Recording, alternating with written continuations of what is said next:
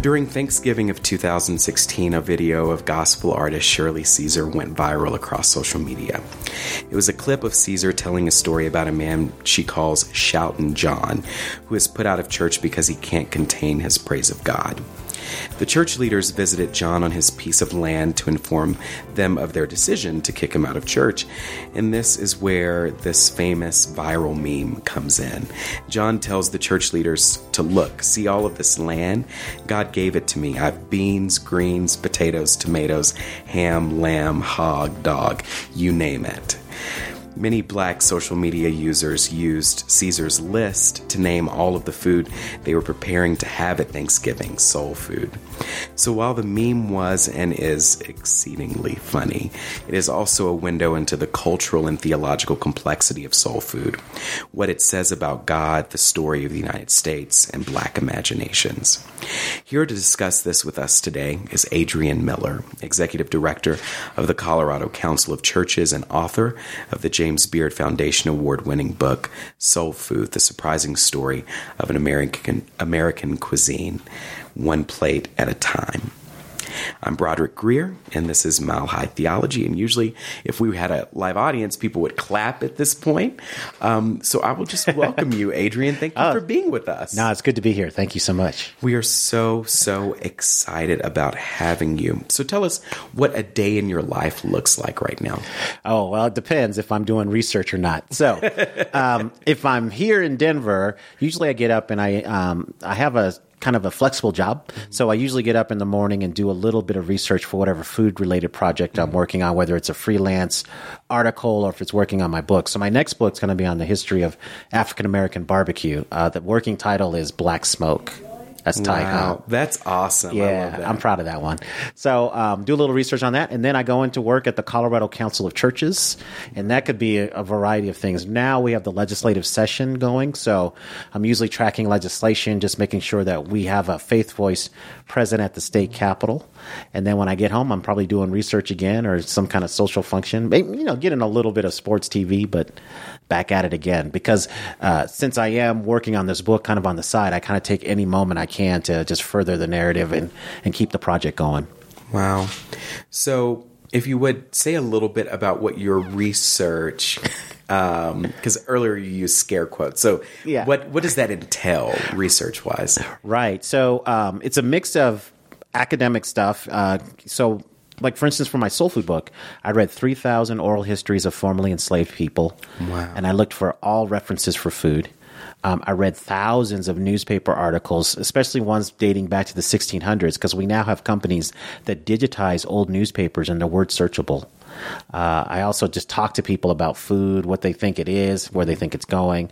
And then because I care about my subject so much, I try to eat my way through the country. So, of course. For the soul food book, I went to 150 soul food restaurants in 35 cities in 15 states. Wow. I know you're surprised that I'm still alive. And so I'm doing the same thing right now for barbecue. And so I put it on social media that I'm looking for barbecue research assistance. I have 250 people around the country just ready to roll when I eat. So they're just like, let me know if you're coming to my town. And so it's been cool because I'll go into a place, probably I've never been to before, and people will join me there.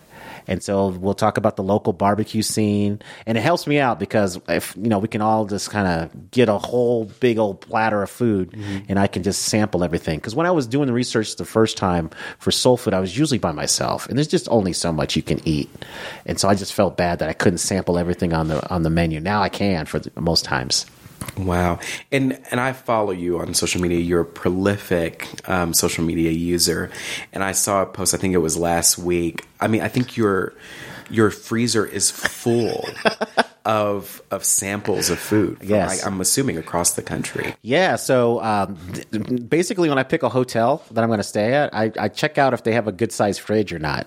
because I have to know, because usually I only eat a little bit when I go to a place and I save it. And so I got to have to make sure that I have a place where I can store that food, because I'm usually in a town for 3 or 4 days. And then I pack all of that stuff up, put it in my suitcase. I call it emotional support barbecue when I get on my plane. And then I bring it back, and usually I share it with my family.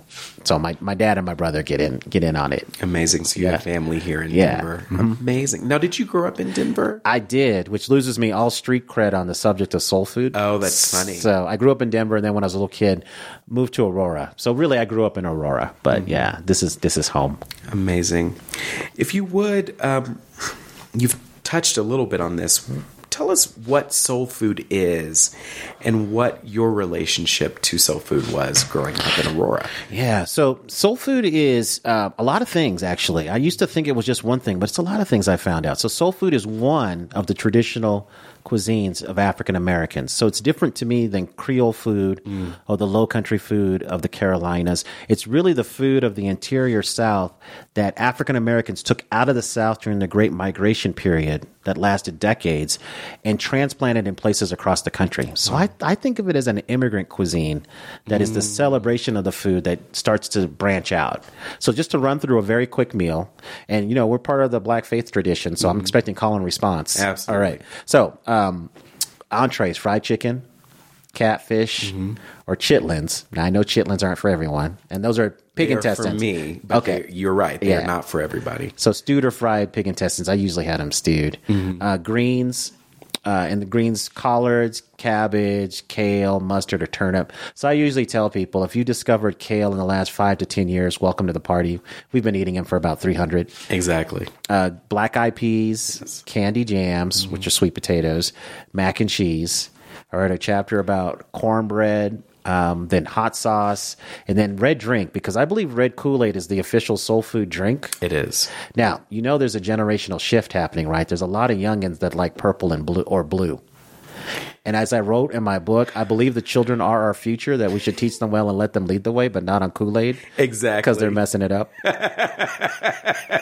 And then red drink is like a sacramental. I know, but now they're blue. I mean, I can understand purple, but blue? I don't know. It's red for sure. Yeah. And then for dessert, peach cobbler, pound cake, banana pudding, or sweet potato pie. So to me, that's a typical meal. So the way I related to it is my parents are from the South.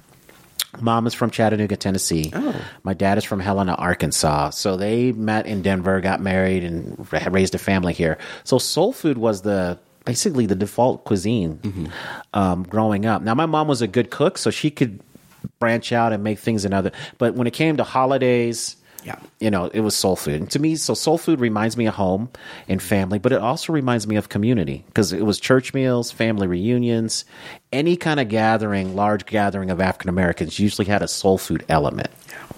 Amazing. Yeah. Amazing. I mean, I'm really hungry having this conversation with you. Mission accomplished.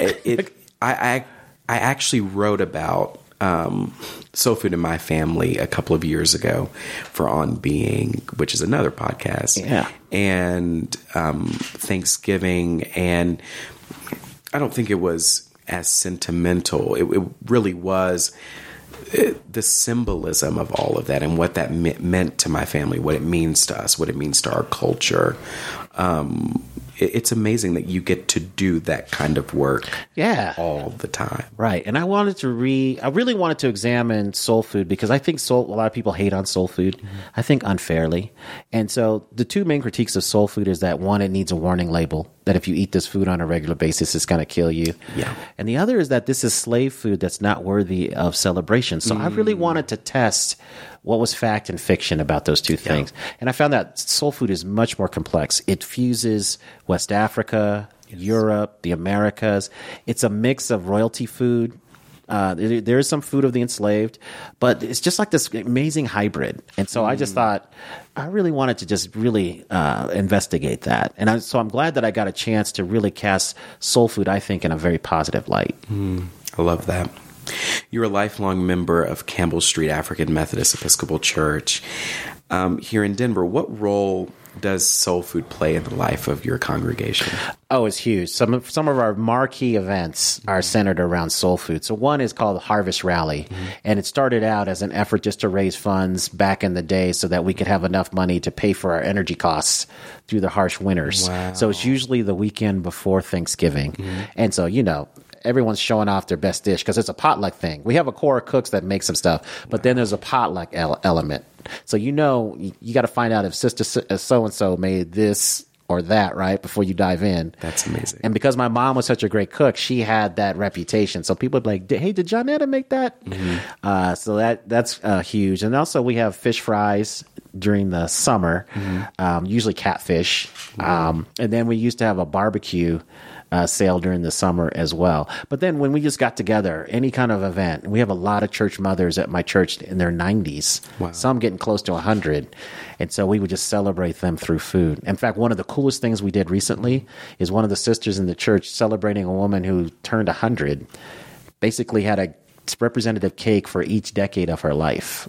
That's awesome. Isn't that the coolest thing? I want that when I turn 100. Yeah, I want to make it to 100 just so I can have that. Exactly. Yeah, I thought it was really cool. That is so awesome. And it's amazing that it sounds like your community of faith has a rich tradition of extending kind of God's table beyond a Sunday morning service. Like it sounds like that's kind of a table that you're around together a lot. Yeah, a welcome table. And then the other cool part of it is that sometimes soul food will slip into the sermon. So to really just make a point, they'll bring up soul food just to really show, hey, I want to make sure y'all are getting this, that you're not sleeping, right? So pay attention to this. So I just love that, all those references to soul food. Yeah. Exactly. I love that. I love that. What do you, and along those lines of talking about soul food and sermons, what do you think soul food says about God? So, I think God is love, and I think soul food is love. I think any act of cooking is an expression of love. Wow. Because that cook is saying, I care for your survival. They're saying, I love you. I mean, even if the food is straight nasty, at least they made the attempt, right? Exactly. And so that, to me, it's about love, and it's about building community and connection. And what I love about the soul food story, now that I've investigated, is my connection to my ancestors. Wow. I understand that journey now. I understand what they tried to bring from West Africa, what they did to try to recreate home, how they adapted to new situations, how they borrowed from their neighbors. And all this while they were building a world for themselves, a new world, even under unimaginable conditions. But it was a story of triumph, of ingenuity, creativity. And I just loved seeing all of that come together. Amazing. Yeah. I'm Broderick Greer, and I'm joined by Adrian Miller, Executive Director of the Colorado Council of Churches and author of the Beard Foundation award-winning book on soul food. The Colorado Council of Churches, and we're kind of shifting gears a little bit here. Sure. Has started something that you're calling Faithful Tuesdays. Can you tell us a little bit more about Faithful Tuesdays? Yeah, so this was inspired by kind of the Moral Mondays movement that started in North Carolina. And the idea is to bring a faith voice to the state capitol to show that having a faith perspective is very important. Now, the reason we don't call it Moral Mondays here is because a lot of clergy, they ski on Mondays. So we had to find another day. I right? love that. And we couldn't find anything alliterative because taco was already taken. So we decided to use Faithful Tuesdays. But a lot of state constitutions, unlike our federal constitution, a lot of state constitutions in their preamble, they have a reference to the divine. They talk about a holy creator, providence, other things. So I think it's a reminder that public policy at its best serves a divine purpose. So we're fighting for a moral economy, to promote equity, and to eradicate racism. That's what we're focused on this first year that we're doing this. So every Tuesday at the state capitol at noon, probably in the north foyer. We'll see if the weather gets better. We might move outside. On the first floor, we have a specific event theme. So we've done the death penalty. We've done criminal justice. Next week, when the Colorado Council of Churches hosts, we'll do it on homelessness.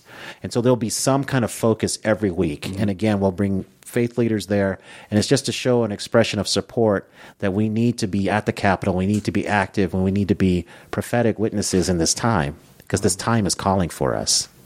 Amazing. What powerful work to bring It sounds like a diverse coalition of people together to transform our state. Yes, and let me just emphasize that it is an interfaith collaboration. Mm-hmm. So we're working with Together Colorado, the Interfaith Alliance of Colorado, the Catholic Conference of Colorado, mm-hmm. And also the Rocky Mountain Synod of the Evangelical Lutheran Church in America. So there's a lot of us coming together for that. The Episcopal Church in Colorado mm-hmm. is there. So I think it's just going to be really dynamic. And so we're hoping that after we work out the kinks this year and see what works, what doesn't, that we can keep building on it going forward. Amazing. Yeah. Amazing. What role would you say Soul Food plays in the fight for justice? So one of the biggest problems we have right now is that we have people that just can't get food. They just because of where they live, sometimes because of their socioeconomic status. Mm-hmm. And so I think part of our endeavor here on this earth is to make sure that people have dignity, mm-hmm. that they're able to survive, and that they feel loved. And food is a big part of that. And so Soul Food comes into play because we're looking at people trying to take control of the situation, and they're trying to work on things like food justice mm-hmm. to get access to food where they live. So we're seeing movements to have gardening. We're starting to see churches have gardens and to supply that to their community. We're starting to see people figure out how can we get food to people that can't have it. So mm-hmm. There are food rescue alliances where they'll go to some place, put food on a bike, and bike it to another place where they can't get access to it. So we're starting to see a lot of creativity, I think, in the Christian food movement. And so people are thinking about, well, first of all, how can we be more connected to the earth? Because unfortunately, a lot of the ways that our food system has evolved has disconnected us, I think, from that. So we're trying to get reconnected. We're trying to make sure that people can eat and be fed and be nourished. Mm-hmm. And I think that is, again, another way of building community. Mm-hmm. It's trying to get rid of these artificial barriers that have created distinct differences that really should not exist. Wow. I mean, why can't people... We grow and we probably throw away much more food than we ever could use to feed people. So how do we change that system and understand that what we're doing right now is not working? And given current trends, climate change, and other things, these problems are just going to get more acute if we don't pay attention and address them now. Amazing. And I think the most important question of this whole conversation is Tabasco or Texas Pete's. All right. Well, I'm different because I like Frank's and Louisiana brand. Interesting. Yeah, because to me, Tabasco, I know this is going to get me in trouble with something. To me, okay, Tabasco doesn't have enough kick. Oh, my goodness. You think Tabasco has enough kick? Well, number one, the Tabasco people are Episcopalians. All right. I didn't know that. And I was converted actually to Tabasco while I was still a Baptist. Okay. The others, Louisiana and Texas Pete, don't resonate with me. They're too, the vinegar taste is too strong for me. Interesting. Okay. I just need a little bit more from Tabasco. I'm not getting it. Is it not spicy enough? It's not spicy enough. And to me, it doesn't have enough flavor. I actually would like some more spices in there. I feel personally You know I got much love for you, brother. You know that, right? But just not on this question. We're just going to have to disagree. And the other question, what is your favorite soul food restaurant in Denver? Oh, wow. So there are really two that I love. So one is Welton Street Cafe. Mm-hmm. And it's really the only soul food restaurant left now in Five Points, the traditional black neighborhood. And then I like a place called Cora Faye's, which used to be at 29th and Colorado, roughly. Okay. But the neighborhood was gentrifying. The landlord booted her out. And so because of raising rents. Mm-hmm. So she's now in Aurora, on Colfax past Chambers. Oh, okay. Yeah, so not quite out to Tower Road, but essentially out there. Awesome. So, and I love her place because it looks like you're in your grandmother's parlor. Wow. You feel like you're in somebody's house even because she's decorated the place to give it that kind of feel. But she's the only place I know in Denver that serves bone-in catfish. So I love that. And her coconut cream cake, man, next level. And then at Welton Street Cafe, it's interesting because they're kind of a mix of Caribbean. Yeah. So they have jerk chicken, other stuff. They got some really good fried chicken at Welton Street Cafe. They do. That's my go-to place. Yeah. And I love Welton Street. And we should just warn your listeners, if they get the rum cake, they should just realize that they should hope not to get a breathalyzer because That is some strong rum cake. Have So you I've ever never had had dessert there before. So Oh I'll have to man, try it. do you feel like something's missing in your life? Yeah. Okay, Yeah. you need to try dessert there. I will. Yeah, I will. no, that rum cake, but the coconut cream cake, that's one of my favorite desserts in Denver. Wow. Well, I guess they're in Aurora now, but anyway, Denver metro area. But yeah, That's good to know. Coryphes. Coryphes. Okay. I'll go. all right. And I'll let you know Okay. what I think. I'm sure I'll love it. Yeah, I think you will. Well, thank you so much for being with us today. No, it's been fun. Yeah, it's a joy to talk to you. We'll have to reschedule you at some point. Of course, Adrian could not be with us for Mile High Theology because of weather, and we had to cancel the event Yeah. a few weeks ago. So thank you for being with us Oh, sure. today in my office. I All really right. appreciate it. Yeah, no problem. The Bible can be very funny at times, especially in its original Hebrew, Aramaic, and Greek. For example, God liberates the Israelites from enslavement in Egypt, and they quickly turn on God as soon as they enter the wilderness and begin getting hangry. Life was so much better in Egypt, they said. At least we were assured 3 square meals a day. So God begins miraculously feeding them quail in the desert, and God provides them with a dewy bread-like substance in the wilderness as well. A substance so confounding, they ask, "What is this?" Which is approximately what translates to our word manna. Manna is literally a question for God. What is this stuff? I can't help but think that enslaved African Americans asked the same question when they were given scraps from their enslaver's table and were told to live on it. What is this? They likely asked one another. And I can hear God say, "It is me. I am the very meal you feast on, the food in the wilderness that keeps you alive." Mile High Theology is a production of St. John's Cathedral, an Episcopal worshiping community in the city of Denver that is welcoming and inclusive of all. I offer thanks to Evans Owsley, our photographer, Seth Reese, our audio engineer and communications director, Michelle Vieira, the cathedral administrator, and our whole cathedral facility staff, and Adrian Miller, our special guest. Adrian, where can people find you on social media, the internet?